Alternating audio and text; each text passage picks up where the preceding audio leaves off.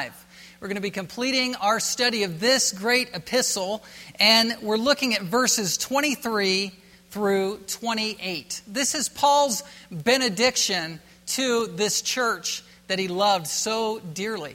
And as I was reflecting on what I was going to preach, and I was talking to Rich Long, he's the chairman of our missions commission, and we were meeting at Starbucks and talking about missions and talking about a bunch of things about our church. And he said, what are you going to be preaching on Sunday? Where are you headed? And I mentioned to him that I was going to talk about theology this morning, theology and how it's our life. And he brought up a quote from A.W. Tozer that was hot on his heart. And it was a quote I had heard a preacher preach about 3 years ago that struck me in a profound way. And I want to share this quote with you this morning as we begin. A.W. Tozer, he wrote several books. One, The Pursuit of God, and his most notable book, The Knowledge of the Holy. This quote is taken from The Knowledge of the Holy. It's the first line of the first page of the book. It says, "What I believe about God is the most important thing about me. What comes into our minds when we think about God is the most important thing about us. For this reason, the gravest question before the church is always God himself.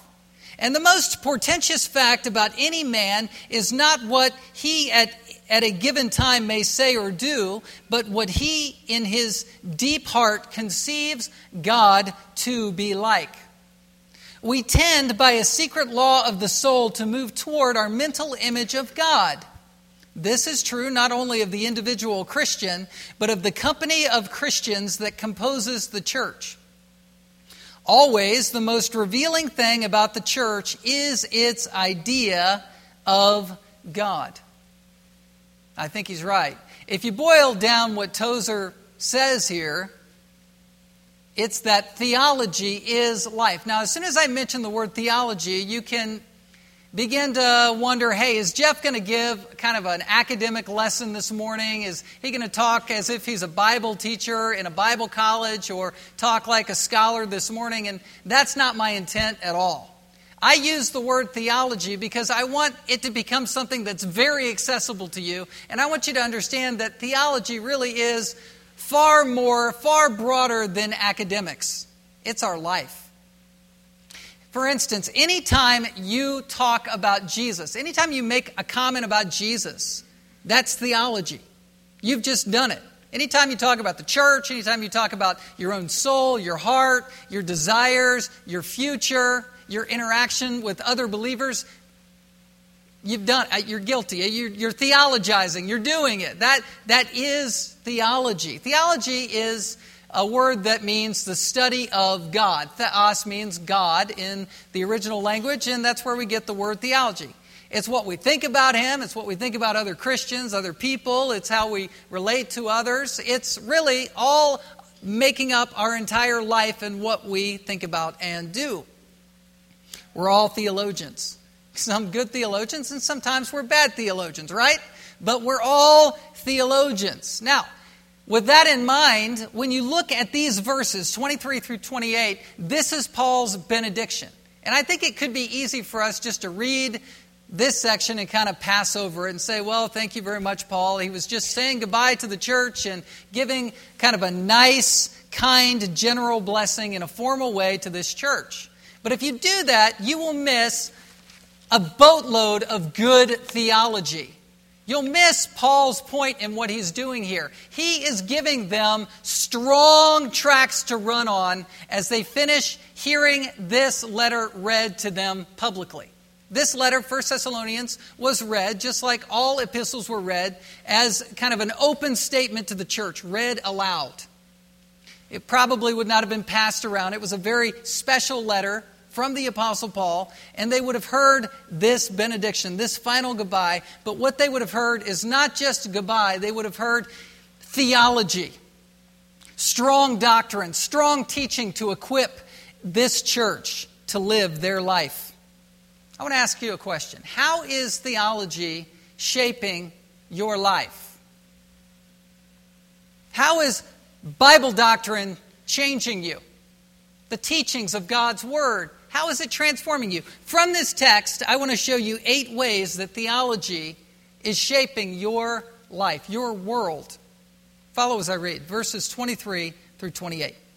Paul says, "Now may the God of peace himself sanctify you completely, and may your whole spirit and soul and body be kept blameless at the coming of our Lord Jesus Christ. He who calls you is faithful. He will surely do it. Brothers, pray for us. Greet all the brothers with a holy kiss. I put you under oath before the Lord to have this letter read to all the brothers. The grace of our Lord Jesus Christ be with you." 8 ways that theology is shaping your life. The first way, your theology is developing your view of God. Your view of God. Right here in verse 23, Paul is saying that God is the God of peace. The God of peace. That's how he describes God here. Irenaeus, which was an early church father, around AD 175, he said, "Without God, God cannot be known." In other words, we in and of ourselves cannot conceive of who God is. But because God has revealed himself in Scripture with many different descriptions defining and describing his character, God in Bible dress, we can know who God is. He's enabled it. He's given himself to us to be known. That's what he's done here. Paul calls him the God of peace. Whenever you describe God, that's called theology proper. And you have a couple categories in theology proper. One is the incommunicable attributes. Now you're sitting there going, there he goes. He's lost me. No.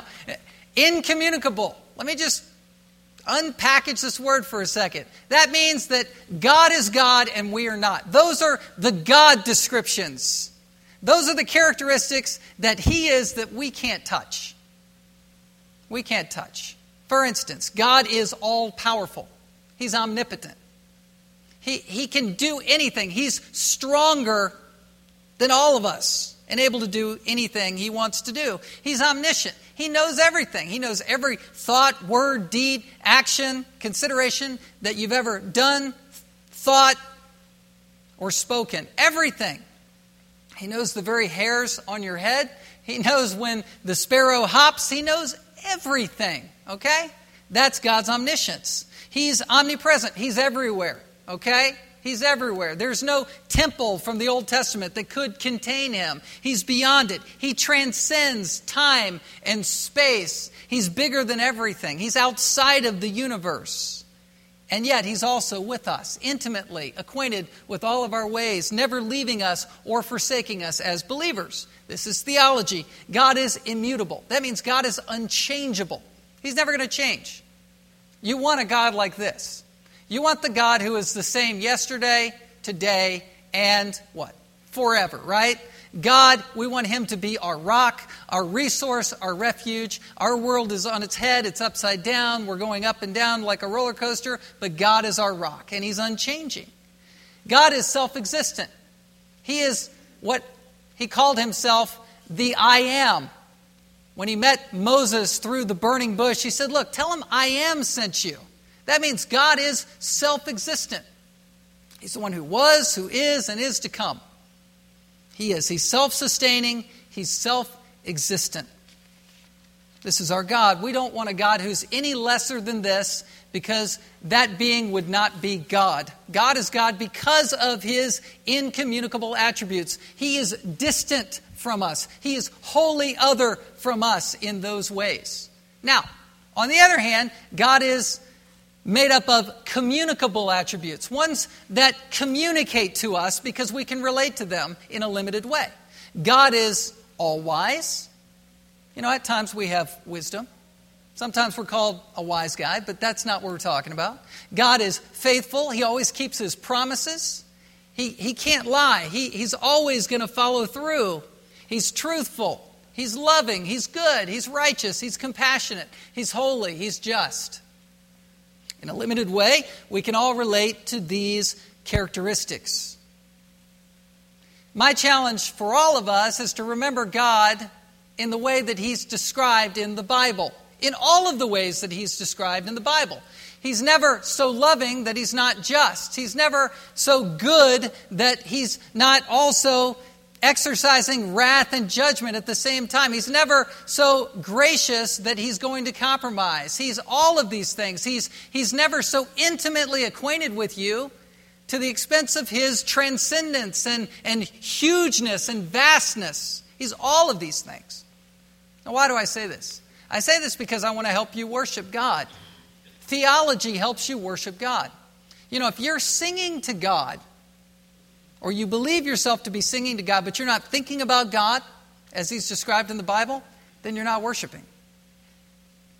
Kind of sounds simplistic, but if you're not thinking about God, the God of the Bible, and you're singing towards him, about him, then you're not really genuinely worshiping. Or, even worse, if we're kind of dumbing God down and not worshiping the God of the Bible in the full-orbed sense as he's described, then we could be guilty of the first and second commandments. The Bible forbids that we make other gods or worship other gods or form other images. And the image in your mind needs to be biblical for us to be doing what God wants us to do, to worship him in the way that he's supposed to be worshipped. For instance, a lot of people in the church today describe God in a lesser way, like he's our buddy or our chum or someone that we're just palling around with, that we can just kind of be totally informal with all the time. And that's not the God of the Bible. That's not the God that we should fear and reverence. God is not a genie. A lot of people put God kind of in sort of a genie in the bottle type thing, where if you pray the right prayer in the right way, the right amount of times, then God's going to bless you, because that's how this works, sort of axiomatically. It just, you just pray this prayer and then it happens. And that's not the God of the Bible. Some people describe God as this heavy-handed father who's miffed at you and he's waiting to squash you. Some people describe God as the senile old man up in the attic who's wringing his hands wondering how to figure out the future. That's not God. God is the God of Scripture. He is the God of peace here in verse 23. What is Paul getting at when he calls God the God of peace? Let me tell you. Paul was the Hebrew of the Hebrews. He was from a Jewish descent and background, and so he would have greeted people by saying shalom. That's the Hebrew word for peace. And he's probably using that in the same spirit as he's saying goodbye to them. He wants them to be a church blessed by the God of peace. Only Christians know peace that's God's peace. We were at enmity with God. We were at war with God before we were saved, right? It's as if we had our weapons aimed at God in hatred towards him. Even if we didn't know we were hating God before we were saved. Our hearts were hard. But God, through the cross, transformed your heart to the point where you laid your weapons down and opened your arms and said, Abba, Father. That's the peace that we know. We are reconciled to God, right? You are reconciled to the Prince of Peace. He is the God of peace to you. It's peace that we can relate with. It's communicable. It's happened to us. And we also want to be peacemakers because of it. We want to be a church filled with peace. This was Paul's point in 1 Thessalonians 5:13. Just a few verses up, he said, be at peace among yourselves.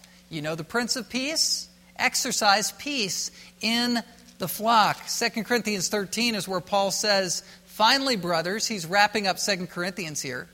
Finally, brothers, rejoice, aim for restoration, comfort one another, agree with one another, live in peace. And listen, the God of love and peace will be with you. The God of love and peace will be with you. In other words, again, be at peace with each other.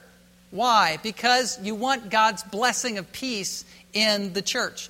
We make peace with each other. Why? Because God has first made peace with us. Well, theology. It develops your view of God. It does. It informs the way you think of God. Secondly, your theology guides your prayer life. You might say, my prayer life's kind of dry, it's drab, it's hard for me to pray, it's hard for me to get traction. Here's my advice. learn more theology. Whether you learn it just from reading the text or reading books about the Bible or listening to theology online or through a DVD or a CD or whatever, you need to learn more theology. Because the more that you know about God, and watch this, the more you know about what God wants for you and others, the more you'll be able to pray intelligently and boldly. You'll pray powerfully because you're flying low to the text when you pray. Transforms the way you pray. And this benediction is a prayer, by the way. Paul is saying, now may the God of peace himself sanctify you completely. What did Paul pray for? He prayed that the church would be holy. It's a tough prayer. It's a tough prayer to pray because when you're praying that people would be holy, you're praying for something that's invisible. Now you can see actions, but I'm saying Paul is praying that their hearts would be set apart from sin. That's what the word sanctify means, to be set apart. He's praying that this church would distance itself from sin. It's easier to pray for things in terms of ailments and sicknesses and jobs and people's futures and things that we can see and feel and touch, but to pray for holiness is more of a stretch. But remember, in this context, Paul has just laid out 14 commands that the church was supposed to follow. Remember? I mean, we went through that last week. All of the commands from verses 14 through verse 22. The last command, abstaining from every form of evil. Now, what Paul is saying is, look, you're probably not going to be able to obey all of those commands perfectly well all of the time. He knows the wickedness of our hearts. And so he's saying, oh God, make up the difference in this church's life. When they're falling down, sanctify them in spite of themselves. That's what he's saying. And that's how we can pray. We can pray like Jesus prayed in the Garden of Gethsemane, his high priestly prayer of John 17. He says, sanctify them in the truth. Your word is truth. How can you pray? Hey, oh God, please use the word of God in my loved one's life. Use the word of God in my life. Use the word of God in my friend's life. I know they're working through this Bible study or they're in this discipleship relationship. Penetrate their hearts. You might even want to pray during the service in that way. Sanctify this person in the truth. Set them apart from this particular sin. God's the one who has to do that work, and we know that to be the case. He is the sanctifier. He's the one who sets us apart from sin. Now, to use a word like sanctify or sanctification can again sound, like elitism. And I don't mean to do that, okay? It just means to set a person apart. It's using theological shorthand. But when we understand what it means, what we're praying for somebody else, it means a great deal to us. We want to be sanctified. Have you ever been discouraged in your sanctification? Yes, right? We all have. And I read in a book one time about sanctification, and it clarified from this author's perspective what sanctification is, and that encouraged me. And then when I began to try to live it out in the way this author described it, it discouraged me. What he did is he had a picture, a graph that was a kind of sine wave that was going diagonally upward. And that was what represented sanctification. Like, okay, you're doing well and then you're not doing as well, but you're progressing along and you're getting more and more like Christ. Okay, sometimes I like the pictures in the book, right? Like we all do. But anyway, I read the words too. But all that to say, that graphic kind of discouraged me because I would be moving along in my Christian life and then all of a sudden I would sin in a way that I hadn't sinned in 6 months or a year, and it's like, man, where am I on the sound wave? I thought I was here, locked in, right? I've kind of hit this new plateau and I'm locked in, and now I've fallen down, 3 levels. It's like playing spiritual chutes and ladders. I mean, this is hard stuff. You can get really cratered really quickly. Well, I think that graphic works if you think about it only in terms of what God is doing in your life in spite of you. He who began a good work in you will be faithful to complete it until the day of the Lord Jesus Christ. It's not the perfection of our life, but it's the direction of our life that we're looking at there. 2 Corinthians 3:18, God is transforming us from one degree of glory to another. And watch this. Verse 18 at the end. For this transformation comes from the Lord who is the Spirit. He's the one who began the good work in you, and He's completing it. Romans 8:28. The one who called us is the one who sanctifies us, will be the one who glorifies us. It's His unbreakable chain of salvation that's going to work. And that's encouraging. Unless you think about that also in terms of your own efforts, because then you grade yourself and you say, I was at a B plus and all of a sudden I'm at a D minus and I'm just bummed. What am I going to do? Where am I in this process? Well, I would say keep that graphic, that idea of the up and down for what God is doing, and then use a different graphic or a different word picture to understand our fight for personal holiness. I was helped by a preacher one time who described working out your salvation in fear and trembling like this. He said, working out your salvation in fear and trembling is like as if you're a salmon swimming upstream. Now, I'm not sure if he used a salmon in his illustration, but I am here, okay? I've been exposed to a few of them since coming to Alaska. It's the idea of swimming upstream. And he was saying, look, instead of looking at your Christian life in terms of, this climb, look at it in terms of your effort. And when you're fighting against the stream, the current, against the world, the flesh, and the devil, and you're fighting, then you can see progress in your Christian life.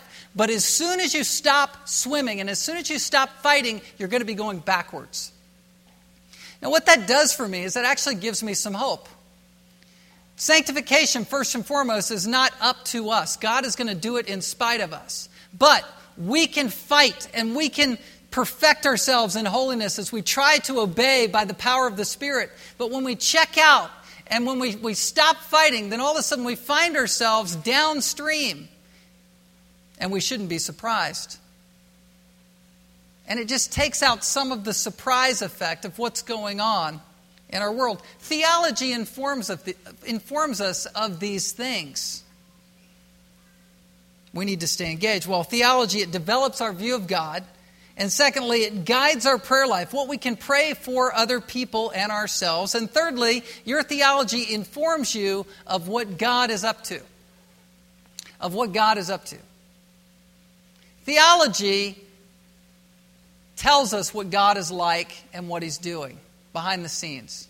John 4:24 is where Jesus said to the woman at the well, listen, God is spirit, or literally, God is a spirit, and those who worship Him must worship Him in spirit and truth. And she was trying to dialogue with Jesus about, look, we worship at this mountain or that mountain in this way or that way. And He's saying, look, worship is a matter of the heart.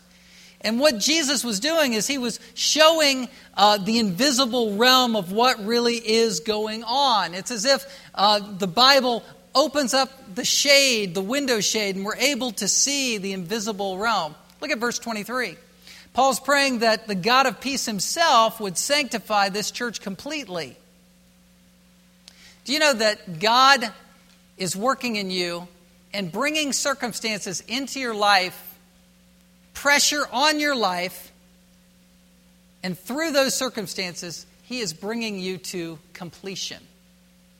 To completion. James 1 and 2 is where James said, look, consider it all joy, my brothers, when you encounter various trials, knowing that the testing of your faith will produce endurance. And let endurance have its perfect work in you, that you may be perfect and complete, lacking in nothing. That's the same word, complete. Telos.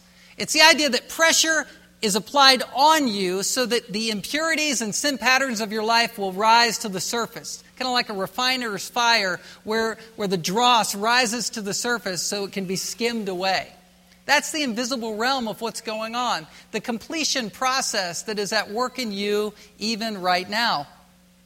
So whatever you're struggling with and you can see and you can define as difficult in your life is also part of God's invisible hand working in you for His purposes. Primary chief purpose is to make you more like Jesus Christ. All right, Number one, theology develops your view of God. It guides your prayer life. It informs you of what God is doing. And then fourthly, your theology tells you who you are. See, I know who I am, right? I have a birth certificate. I've got a driver's license. I can tell you who I am. Well, the Bible takes it one level deeper. The Bible says, yeah, you are who you are in your physicality, in your makeup, but you're also who you are in the inner man. There's the outer man and the inner man. That's the totality of who you are. And we find that in verse 23 again. The God of peace, He wants to sanctify this church. And He says, and may your whole spirit and soul and body be kept blameless at the coming of our Lord Jesus Christ. Paul is defining human beings in terms of their soul, in terms of their spirit, in terms of what the Bible calls the inner man. The inner man.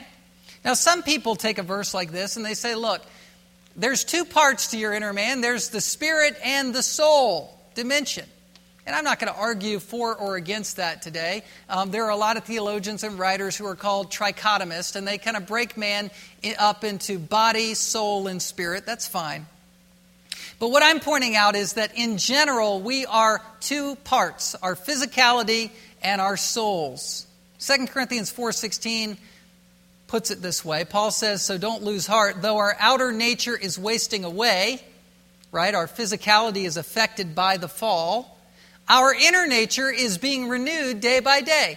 And he goes on to depict it as a tent building is what we have on our outside. And then we have our inner man on the inside. 2 Corinthians 5, he says, for we know that if the tent, which is our earthly home, is destroyed, we have a building from God, a house not made with hands, eternal in the heavens. For in this tent we groan. We're groaning in our physicality. We're longing to put on our heavenly dwelling. And that's what he refers to depict our outer and inner man.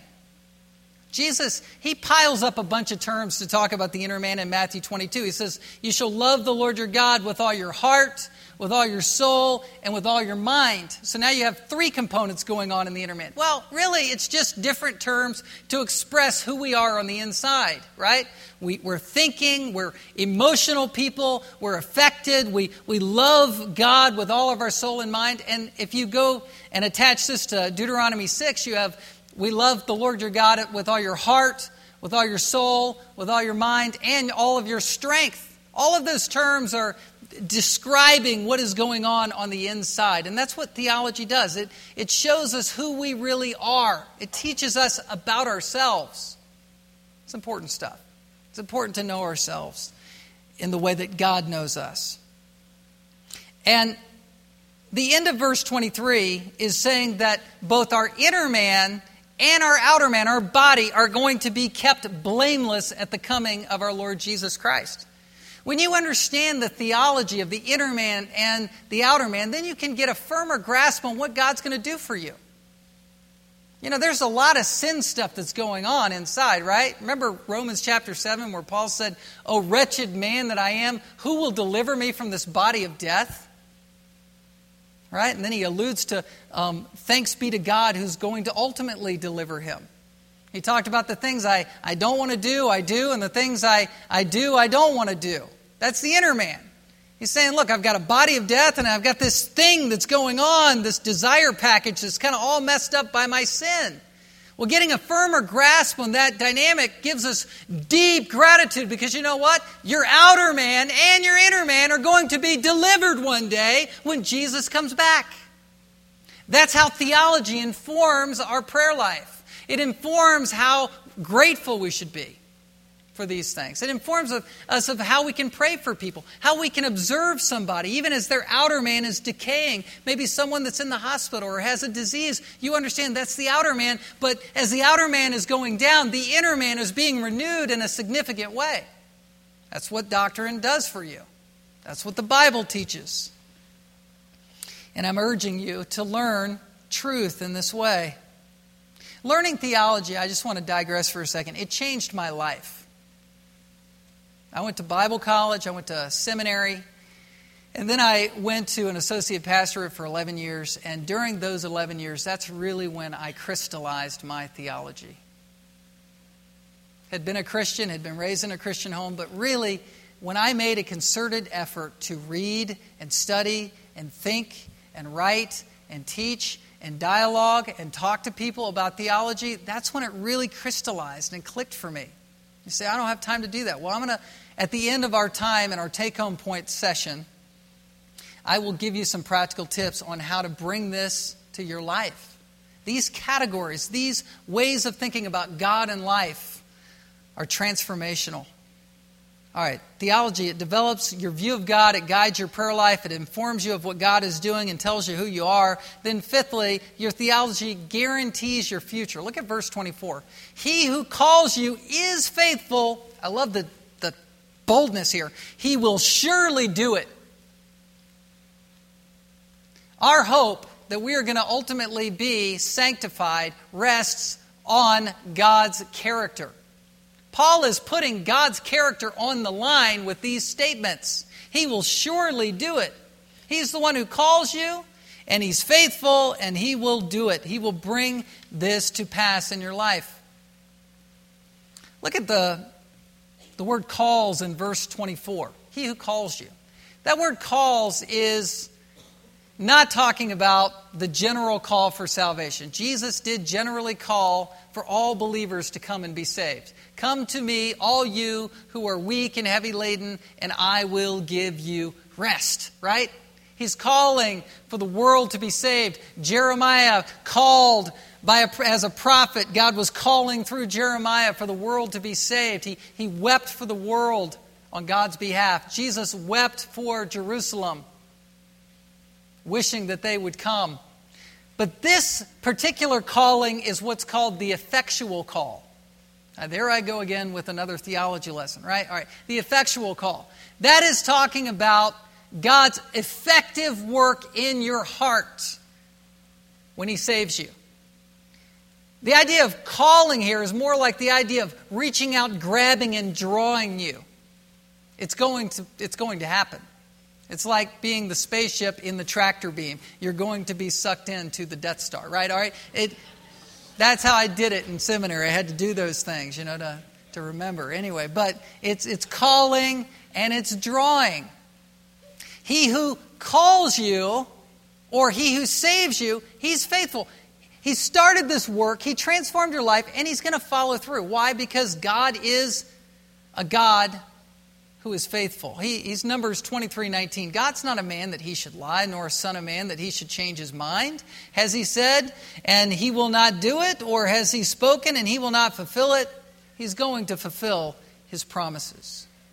And again, the more of this theology that you take to heart, the bolder you'll be in your Christian walk and life and prayer life. Theology develops your view of God. It guides your prayer life. It informs you of what God is doing. It tells you who you are. It guarantees your future. And 6, it connects you to other people, verses 25 and 26. Now, in terms of an outline, this is my weakest outline point, but in terms of something hitting my heart and what I think is important and exciting, this is one of my favorite points of the morning. Verses 25 and 26. Brothers, pray for us. Greet all the brothers with a holy kiss. Have you ever been friends with somebody before you were a Christian, and then you both become Christians? And have you ever watched that friendship take off in ways that you never thought possible? Theology, when theology is the ground or the basis for a relationship, it's a relationship that should be on fire and exciting and powerful and meaningful. You can be friends with people that you would never be friends with otherwise because of theology, because of the gospel. The gospel is the greatest ground for being a friend to somebody else. That's why Paul is saying, look, pray for us. Think about me. Care about me. I'm in Corinth, but care about me. Why? Because I'm your brother. And when you're theological, you think that way about people. And he says, greet all the brothers with a holy kiss. Now, modern American translation of that, hugs all around is what he's saying. Hug each other. Enjoy each other. I've never really been greeted with a holy kiss. Don't really want to, but I do understand the affection and the emotion behind this statement. Greet all the brothers with a holy kiss. In other words, when you become a Christian and you have a relationship that's based on theology, you can look at a brother in Christ and say, I love you in the Lord. And that is powerful, and that is something that Christians enjoy and share with each other. Sister to sister, brother to brother, treating sisters in all purity in the Lord in that way. It's relationship. I was at a house just on Friday night with a couple couples, and one guy in particular who I knew from my time at the Master's College. He doesn't attend here, but we all kind of know each other, and he was telling us stories. And these are stories that I can enjoy, but I don't necessarily relate to, at least as of yet. And I don't know that I ever will, at least at this level. He was talking about bear hunting and how his greatest desire is to go to Kodiak and kill, the largest bear, except for a polar bear, on the face of the earth, right? And he's going into this, and it led him to another story on a bear hunt where he was talking about bullets that he was using that were the size of my hand, and using a gun that's basically the strongest or second strongest gun that you really shoot to try to put this bear down. And so it's kind of dusk, and he's got a buddy with him, and he's shooting the bear in the heart, and the bear is dropping 30 feet in front of him and then getting back up.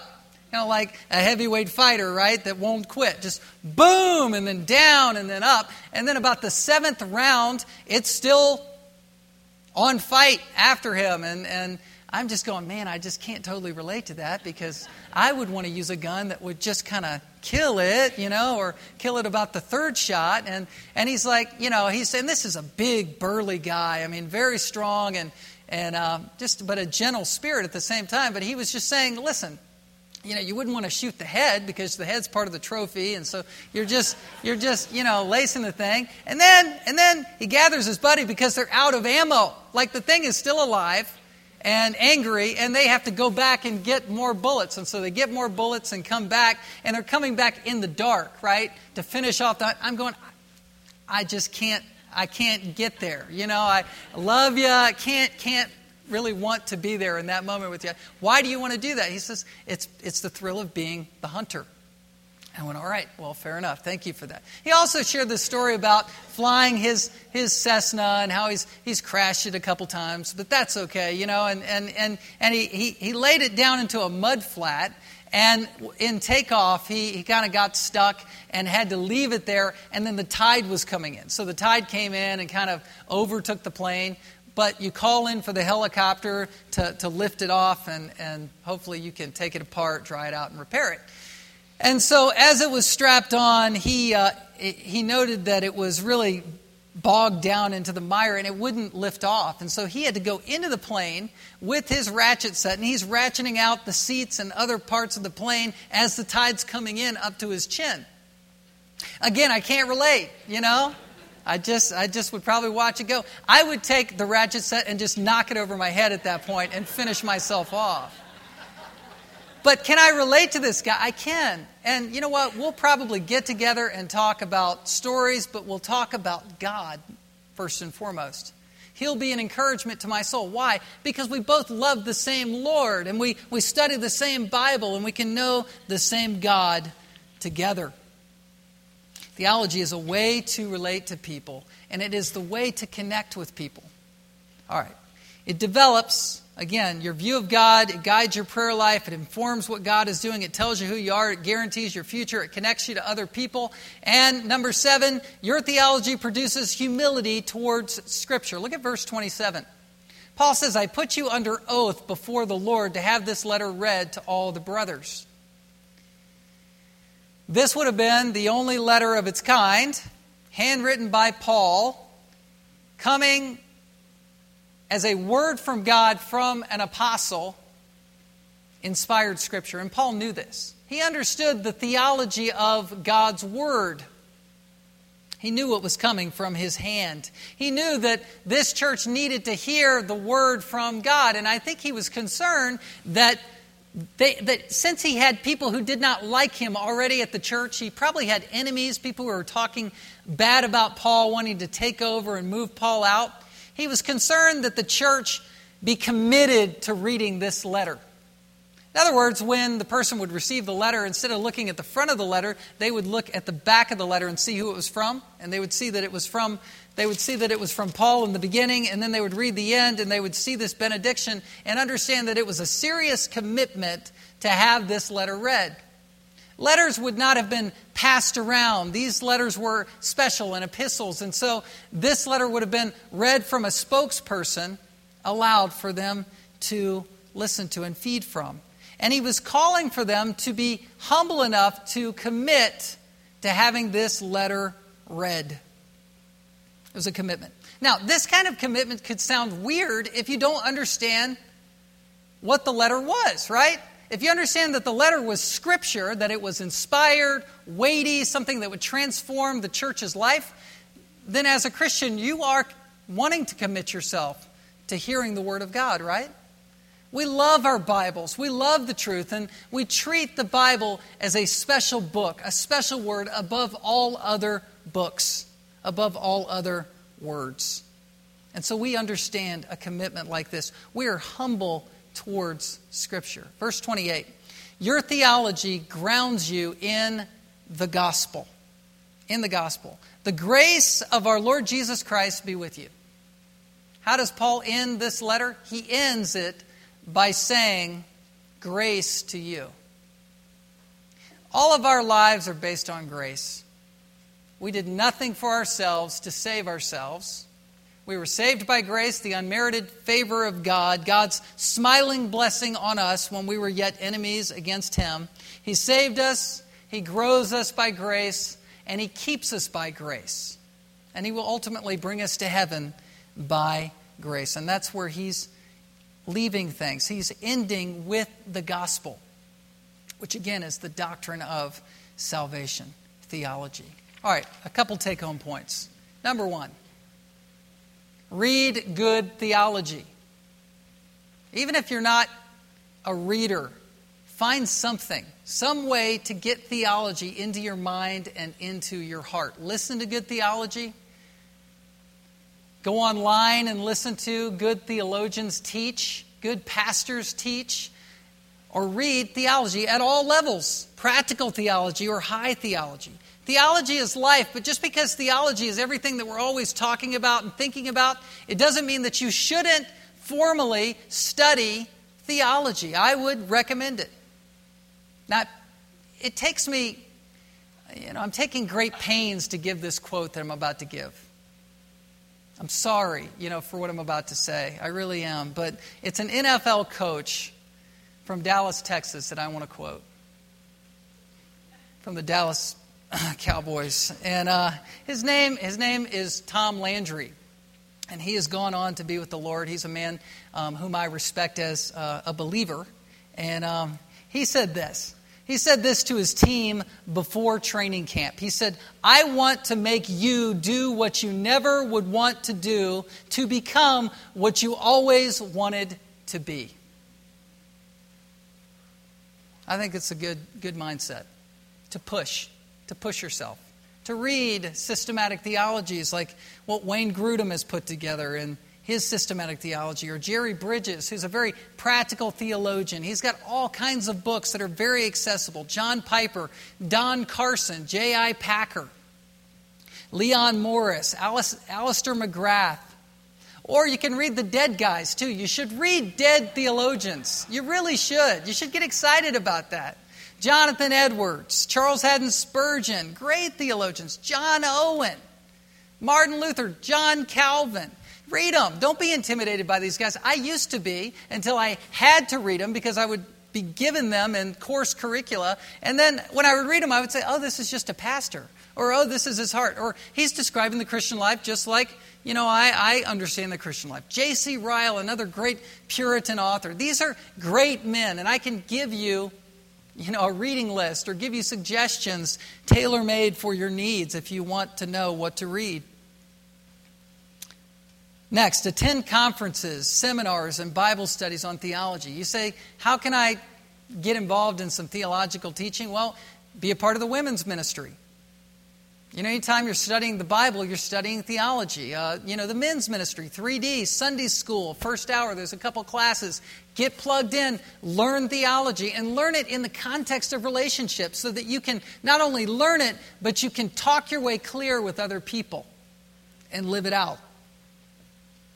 And that kind of goes right into my next 2 points. Listen to theology, not just the practical stuff when you have a list online for you to choose which theological sermon you're going to listen to. Don't just go to the one on parenting. I understand that that's great to do, but sometimes wrestle with something that's a little bit more out there, something that's a little bit more deep or less practical, because when you get your mind around something that's new and there are breakthroughs, that also can bring in the flood of devotion to God because you've learned more about who He is. And then talk to people about theology. The more that you talk your way clear, the more theology will sink in. And the greater opportunity you'll have to have incredible lifelong friendships centered on God's Word. Let's pray together. Father, we thank You for our time. We thank You for this truth. We thank You for this letter written by the Apostle Paul, Your servant. We thank You, God, that this church was a model church that loved You. They lived out the Christian life in faith, hope, and love, and they were persecuted, but they were a persevering church. And I pray, God, that we would be a church built on these principles of authenticity, that we would be obedient, a servant-hearted church, a church pursuing peace, a church that would be an example in Anchorage and in the world. Not for our own fame or glory, but because You want it that way. You want us to be sanctified. You want us to be holy. And I pray, God, that we would realize the end of this prayer, our holiness and blamelessness as we stand before You in joy. In Jesus' name we pray. Amen. Let's stand together as we dismiss. Just want to encourage you to encourage each other in the Lord and seek each other out, and maybe even take this week, this day or this week to pursue someone and say, hey, let's get together and let's talk about life or let's talk about God. And I just would encourage that kind of fellowship because it's meaningful and it will change your life. If you don't yet know God, if you still need to know Christ, we want to pray with you. There will be men and women up front to pray with you and receive you. If you want to just greet us in the Lord or say hello, come on by and we will pray with you and talk with you and share in Christ together. Go in grace and peace today and be salt and light in your world and community. Dismissed.